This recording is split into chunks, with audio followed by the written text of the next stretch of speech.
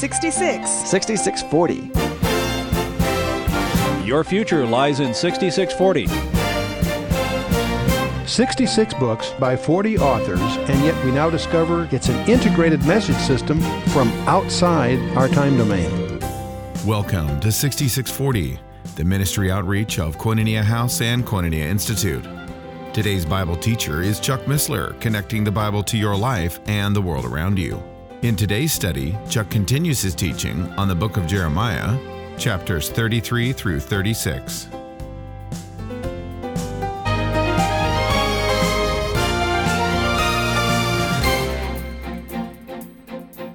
There are promises to the house of Levi to endure. And here is another one in verse 18, that neither shall the priests, that is the Levites, lack a man before me to offer burnt offerings, to kindle meal offerings, and to do sacrifice continually. The word of the Lord came unto Jeremiah, saying, Thus saith the Lord, if ye break my covenant of the day, and if ye can break my covenant of the night, and that there should be not day and night in their season, then may also my covenant be broken with David, my servant, that he should not have a man to reign upon his throne, and with the Levites, the priests, my ministers. That's a long King James way of saying not to worry. In other words, if you can stop nights and days, then indeed you can break the covenant he's made with David. That's just a way of saying you can't do it. Just a colorful, rabbinical, inverted line of reasoning way of expressing that thought, if I may put it that way. Verse 22, as the host of heaven cannot be numbered, neither the sand of the sea measured, so will I multiply the seed of David, my servant, and the Levites who minister unto me. Moreover, the word of the Lord came unto Jeremiah, saying, Considerest thou not what this people have spoken, saying, The two families which the Lord hath chosen, he hath even cast them off? Thus they have despised my people, and they should no more be no more a nation before them. Thus saith the Lord, if my covenant be not with day and night, and if I have not appointed the ordinances of heaven and earth, then will I cast away the seed of Jacob and David my servant, so that I will not take any of his seed to be rulers of the seed of Abraham, Isaac, and Jacob, for I will cause their captivity to return and have mercy on them.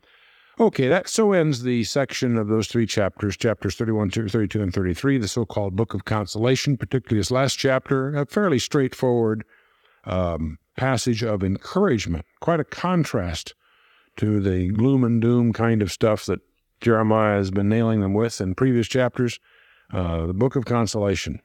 And so ends a major section.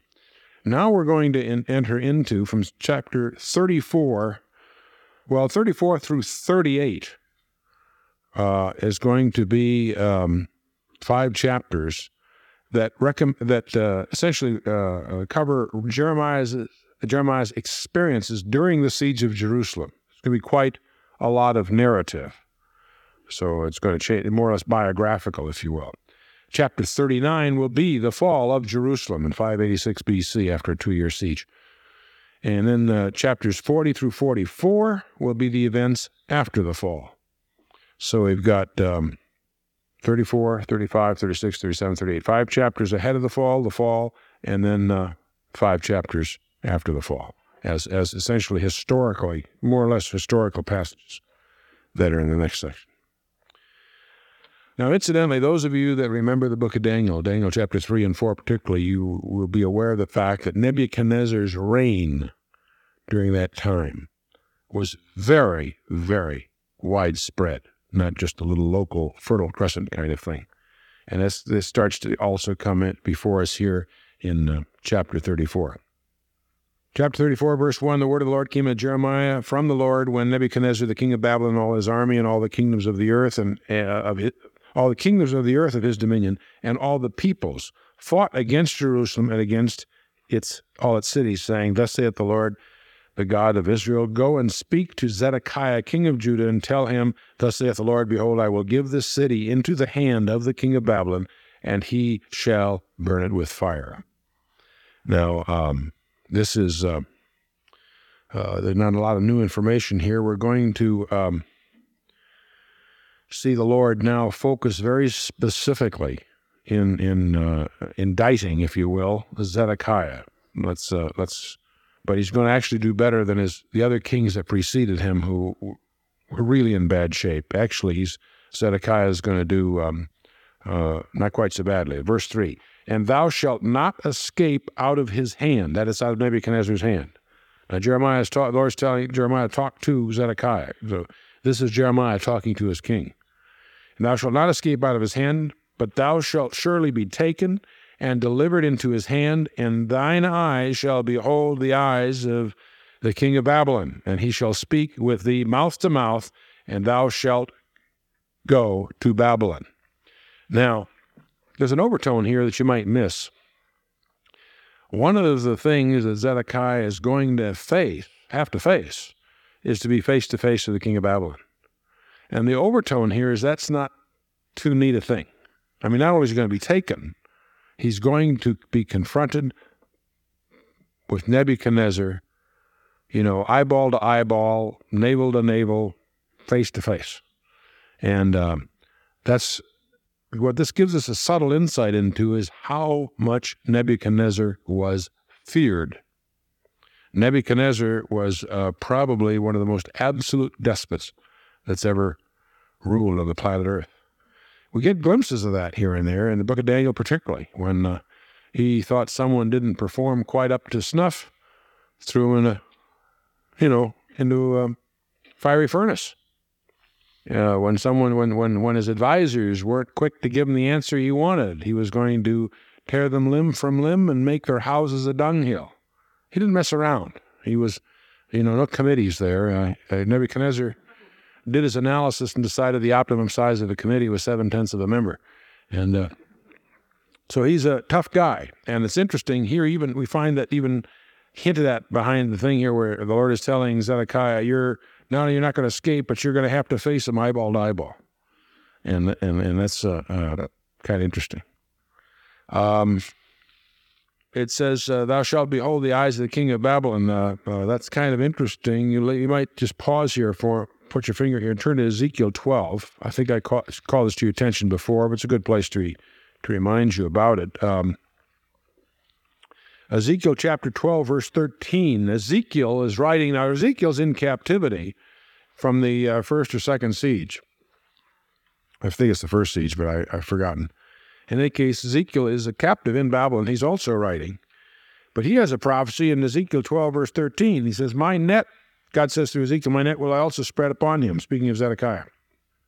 And he shall be taken in my snare, and I will bring him to Babylon, to the land of the Chaldeans.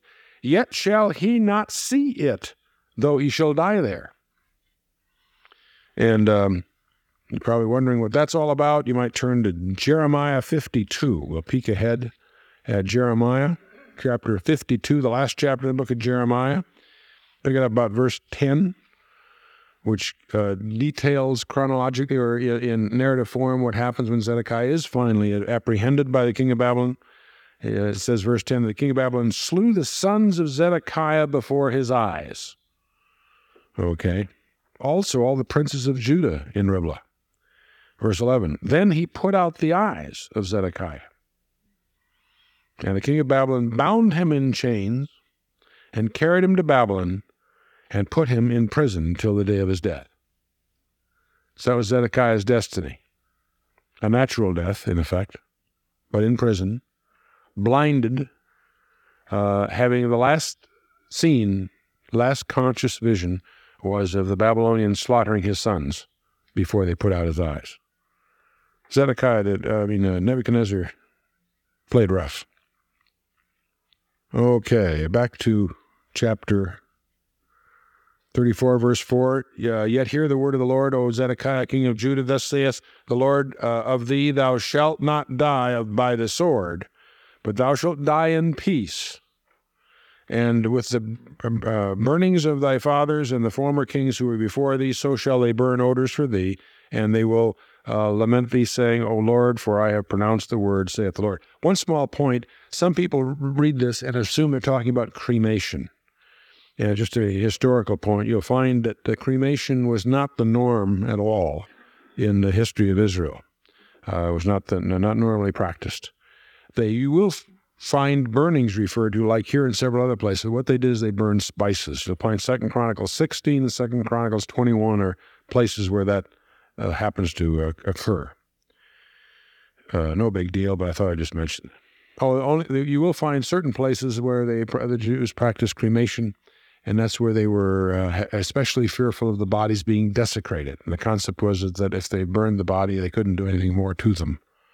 There was a couple of places in their history where you'll find that. But in general, cremation is not practiced by the Jews, on the one hand. On the other hand, I've heard Chuck speak many times that there's, once your spirit has left the body, then it's really irrelevant what they do to it. It will not in any way impede the Lord's ability to resurrect you, so it's not a big issue one way or the other. Verse 6, then Jeremiah the prophet spoke all these words unto Zedekiah, king of Judah in Jerusalem, when the king of Babylon's army fought against Jerusalem and against all the cities of Judah that were left, against Lachish and against Azekah, for these fortified cities remained of the cities of Judah. These two cities are southwest of Jerusalem, Lachish about 35 miles southwest, and Azekah about 15 miles southwest. Lachish is now Tel Ed Duir, and the other one is Tel Ez Zechariah, I guess. And the Lachish letters give vivid descriptions of all of this, by the way. But this is about the southern extent of the siege, if you will, of the land of Judah. No big deal, but just a little background. Okay, now we're going into a passage in chapter 34 that requires a little background. And to get a perspective of this, it might be useful to acquaint, since you and I are not generally used to slave trade, and you need to understand some of the laws. So you might turn to Exodus 21. We'll just take a quick summary, a quick cram course on the comments about on the Torah's comments about keeping slaves. The first 11 verses of chapter 21 of Exodus says, now these are the ordinances which thou shalt set before them. If thou buy a Hebrew servant, 6 years he shall serve, and in the 7th he shall go free for nothing. If he came in by himself, he shall go out by himself. If he was married, then his wife shall go out with him. If his master has given him a wife, and she have borne him sons or daughters, the wife and her children shall be the master's, and he shall go out by himself. And if the servant shall plainly say, I love my master, my wife, and my children, I will not go out free, then his master shall bring him unto the judges, and he shall also bring him to the door and unto the doorpost, and his master shall bore his ear through with an awl, and he shall serve him forever. And it goes on with some other things. Some interesting rules about keeping slaves. And you all know about the doorpost, the concept of a bond slave, which is then a slave for life, not for any 6-year kind of period. You might just have picked up do another survey. Leviticus 25 also deals with the law of slaves. Leviticus 25, picking it up about verse 39. If thy brother who dwelleth by thee hath become poor and be sold unto thee, thou shalt not compel him to serve as a slave, but as a hired servant, and as a sojourner he shall be with thee, and he shall serve thee unto the year of Jubilee. Unto the year of Jubilee. Now, in this case, it's a little different. This is where a guy is indenturing himself to pay off a debt. And then that can only go to the year of Jubilee. Every 7th year was a Sabbath year, and after 7 weeks of Sabbath years, after 49 years, in other words, you had a Jubilee year, and you could not indenture yourself beyond the boundary of a Jubilee year. And in verse 41, then shall he depart from thee, he and his children with him, and shall return unto his own family and unto his possession of his fathers. And there's rules about this kind of a slave, okay? And then if we pop over to Deuteronomy 15, again, verse 12, and if thy brother, Deuteronomy 15, verse 12, and the general passage here is about the Sabbath year.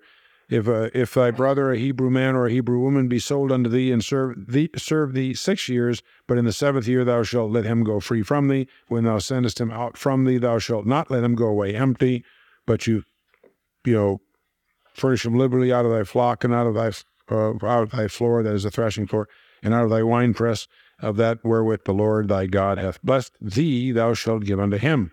And thou shalt remember that thou wast a slave in the land of Egypt, and the Lord thy God redeemed thee before I command thee this day. Now you notice a link here. The law of the slave was linked to the fact that they were slaves in Egypt and God redeemed them. So they're not to abuse the slaves. It's going to be kind of interesting. We're going to see shortly here. If we were to do a survey of this, we would discover that the 8th century prophets, Isaiah, Micah, Hosea, and Amos, 4 of them have special passages telling them not to do social injustice to their slaves. The fact that they were indentured servitude was no reason to abuse them. And again, the link of their own history, being born out of, the nation Israel said to be born out of Egypt from the Exodus. So from that root, they should be particularly sensitive to the slave rules. Now, what we're going to discover is nobody paid attention to the law. We've just been through some 30-odd chapters of Jeremiah. We have a pretty good perspective of how rigorous Judah was observing God's rules. And it's no surprise then to us that they were abusing this. Now, the place is under siege, and they recognize the place is about to go down. Now, there's nothing like, a terminal countdown to bring them all to repentance, So with the city going to go down, there is for a little while a commitment by them to get their act together and repent. Notice what happens. We're down at chapter 34 of Jeremiah, verse 8. We got down to verse 8. This is the word that came unto Jeremiah from the Lord after King Zedekiah had made a covenant with all the people who were at Jerusalem to proclaim liberty unto them, that every man should let his manservant and every man his maidservant, being an Hebrew or a Hebrewess, go free, that none should enslave them, to wit, a Jew and his brother. Now, if you just read that, you wouldn't quite understand what's going on, but you need to recognize that there were rules under which they were to be set free, not necessarily right then, but the point is they obviously had abused all these other limitations, served more than 6 years. They weren't even observing the Jubilee year to the best of our records. So they were in violation of the Torah, in violation of the law relative to slaves. Now, what's interesting here is that Zedekiah had the people of Judah covenant to let them all go, which they do for a little while.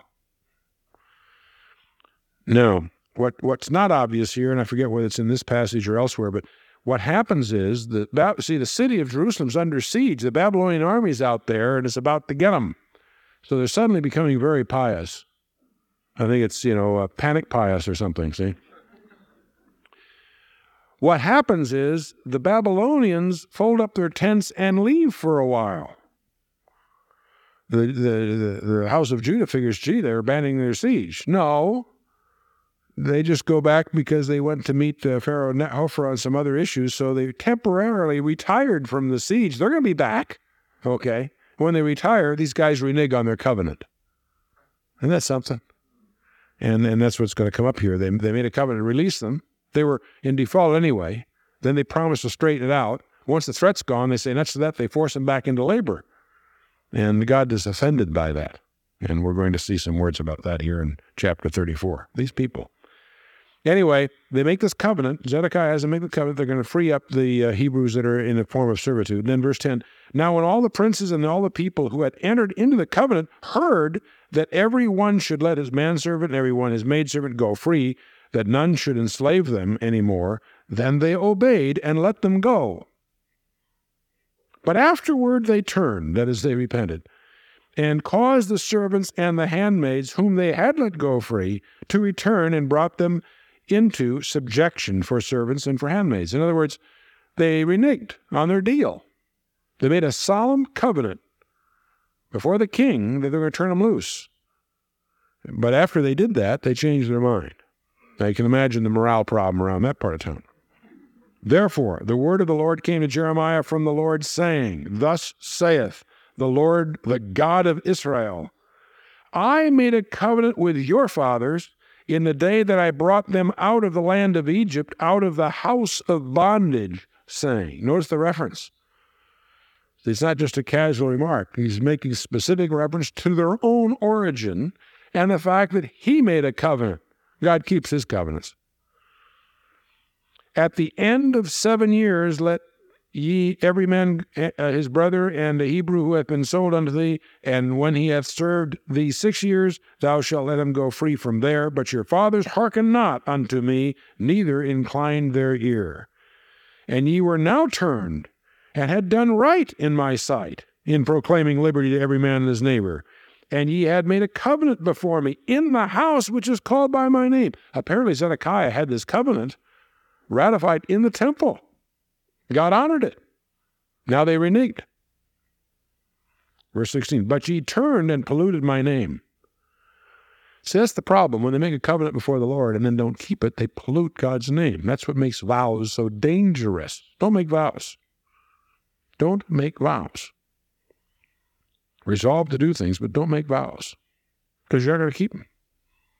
And when you don't keep them, you pollute the name of God. He turned and polluted my name, and caused every man his servant and every man his handmaid, whom ye had set at liberty at their pleasure, to return, and brought them into subjection to be unto you for servants and for handmaids. Therefore, thus saith the Lord, ye have not hearkened unto me in proclaiming liberty, every one to his brother, and every man to his neighbor. Behold, I proclaim a liberty for you, saith the Lord, to the sword, to the pestilence, and to the famine, and I will make you to be removed into all the kingdoms of the earth.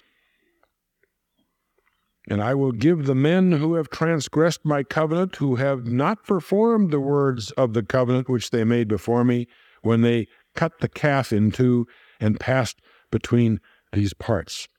Now, you probably are wondering, what's that all about? It's very interesting. We're going to look shortly at a scriptural example in Genesis, but I might mention that the Assyrian inscriptions make reference to a practice, an ancient practice, that if you and I were going to make an agreement, we would take an animal, typically one that's offered for an offering, and we'd cut it in pieces and set the pieces aside, and then we'd pass between them, you and I, if we were making an agreement. And so if we go between the pieces, that seals the covenant. That's a practice you and I aren't too familiar with. The idea in the Assyrian inscriptions is that if then we break the covenant, we'll be cut in pieces. In other words, if after passing through the pieces, if we don't keep that covenant, then we'll be cut in pieces like those pieces. That's the expression that occurs in the Assyrian covenant. So it's a symbolic act, just like, we in business shake hands on a deal, right? We make a certain gesture to seal a bargain, right? I won't tell you why that has to do with the raising of a visor on armor in the age of chivalry. That's a whole other story. But the point is, out of these things, a gesture occurs to seal the bargain. When Boaz seals his redemption act in Ruth chapter 4, right? The guy that refuses to do the kinsman part hands Boaz his shoe. Well, it turns out in the early days of Israel that when a widow put upon a kinsman to do the kinsman's part, he didn't have to, but if he didn't, he was disgraced. So if he did the kinsman's part, that take her to wife, to raise up seed to the dead brother, or and take the land, whatever, if he did that, great. If he didn't do that, she was to spit on him, and he hands her his shoe as a testimony of disgrace. So that was his, he still didn't have to do it, but at least he had this thing. And obviously over time that becomes just a gesture. It no longer carries that stigma. So when this near kinsman tells Boaz he can't follow through, he hands him his shoe as a gesture, and that shoe, of course, becomes for Boaz a marriage license. And you can make a whole thing about shoes, because the shoes don't wear out in the wandering in the wilderness, and John the Baptist's identity with Jesus is that he's not entitled to unlatch his shoe. You can make a whole thing with shoes, and I won't do that here. The point is that there are these gestures, and you and I still have a handshake thing in the Western culture that comes out of the trust that goes by taking off the helmet, or later on just raising the visor, and it becomes a gesture of a salute and finally a handshake. And so we have that gesture. But in the ancient Middle East cultures, that goes way, way back, they have this tradition of making a covenant by cutting the pieces and passing between them. And there is an example of that, rather dramatic, very important example of that we'll take a quick look at in Genesis 15. And we're taking a look at that, not that we're interested in the mechanisms, but to be aware of the fact that God entered into such a covenant with Abraham. Very important covenant. Genesis 15. Very strange thing occurs in Genesis 15. Abraham has not had his name changed yet. And we'll pick it up about, verse maybe, God says in verse 7, I am the Lord who brought thee out of the Ur of the Chaldees to give you this land and inherit it. And he said, Lord God, whereby shall I know that I shall inherit it? How do I know? It sounds a little impudent at first.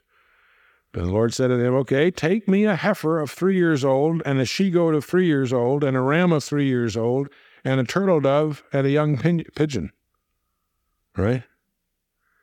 And he took unto them all of these, and divided them in the midst, and laid thee one piece against another. But the birds he didn't divide, they're too small. You've been listening to 6640, the ministry outreach of Koinonia House and Koinonia Institute. Today's Bible teacher was Chuck Missler, teaching through the book of Jeremiah. Download the new K-House TV app to access an ever-growing collection of free resources. Visit the Apple or Android App Store and search K-House TV on your Roku or Fire TV streaming device. Thank you for listening to 6640 and for your continued prayerful support of this ministry. Until next time, as we continue this series, may God bless you with the knowledge of His Son, Jesus Christ, as you study His Word.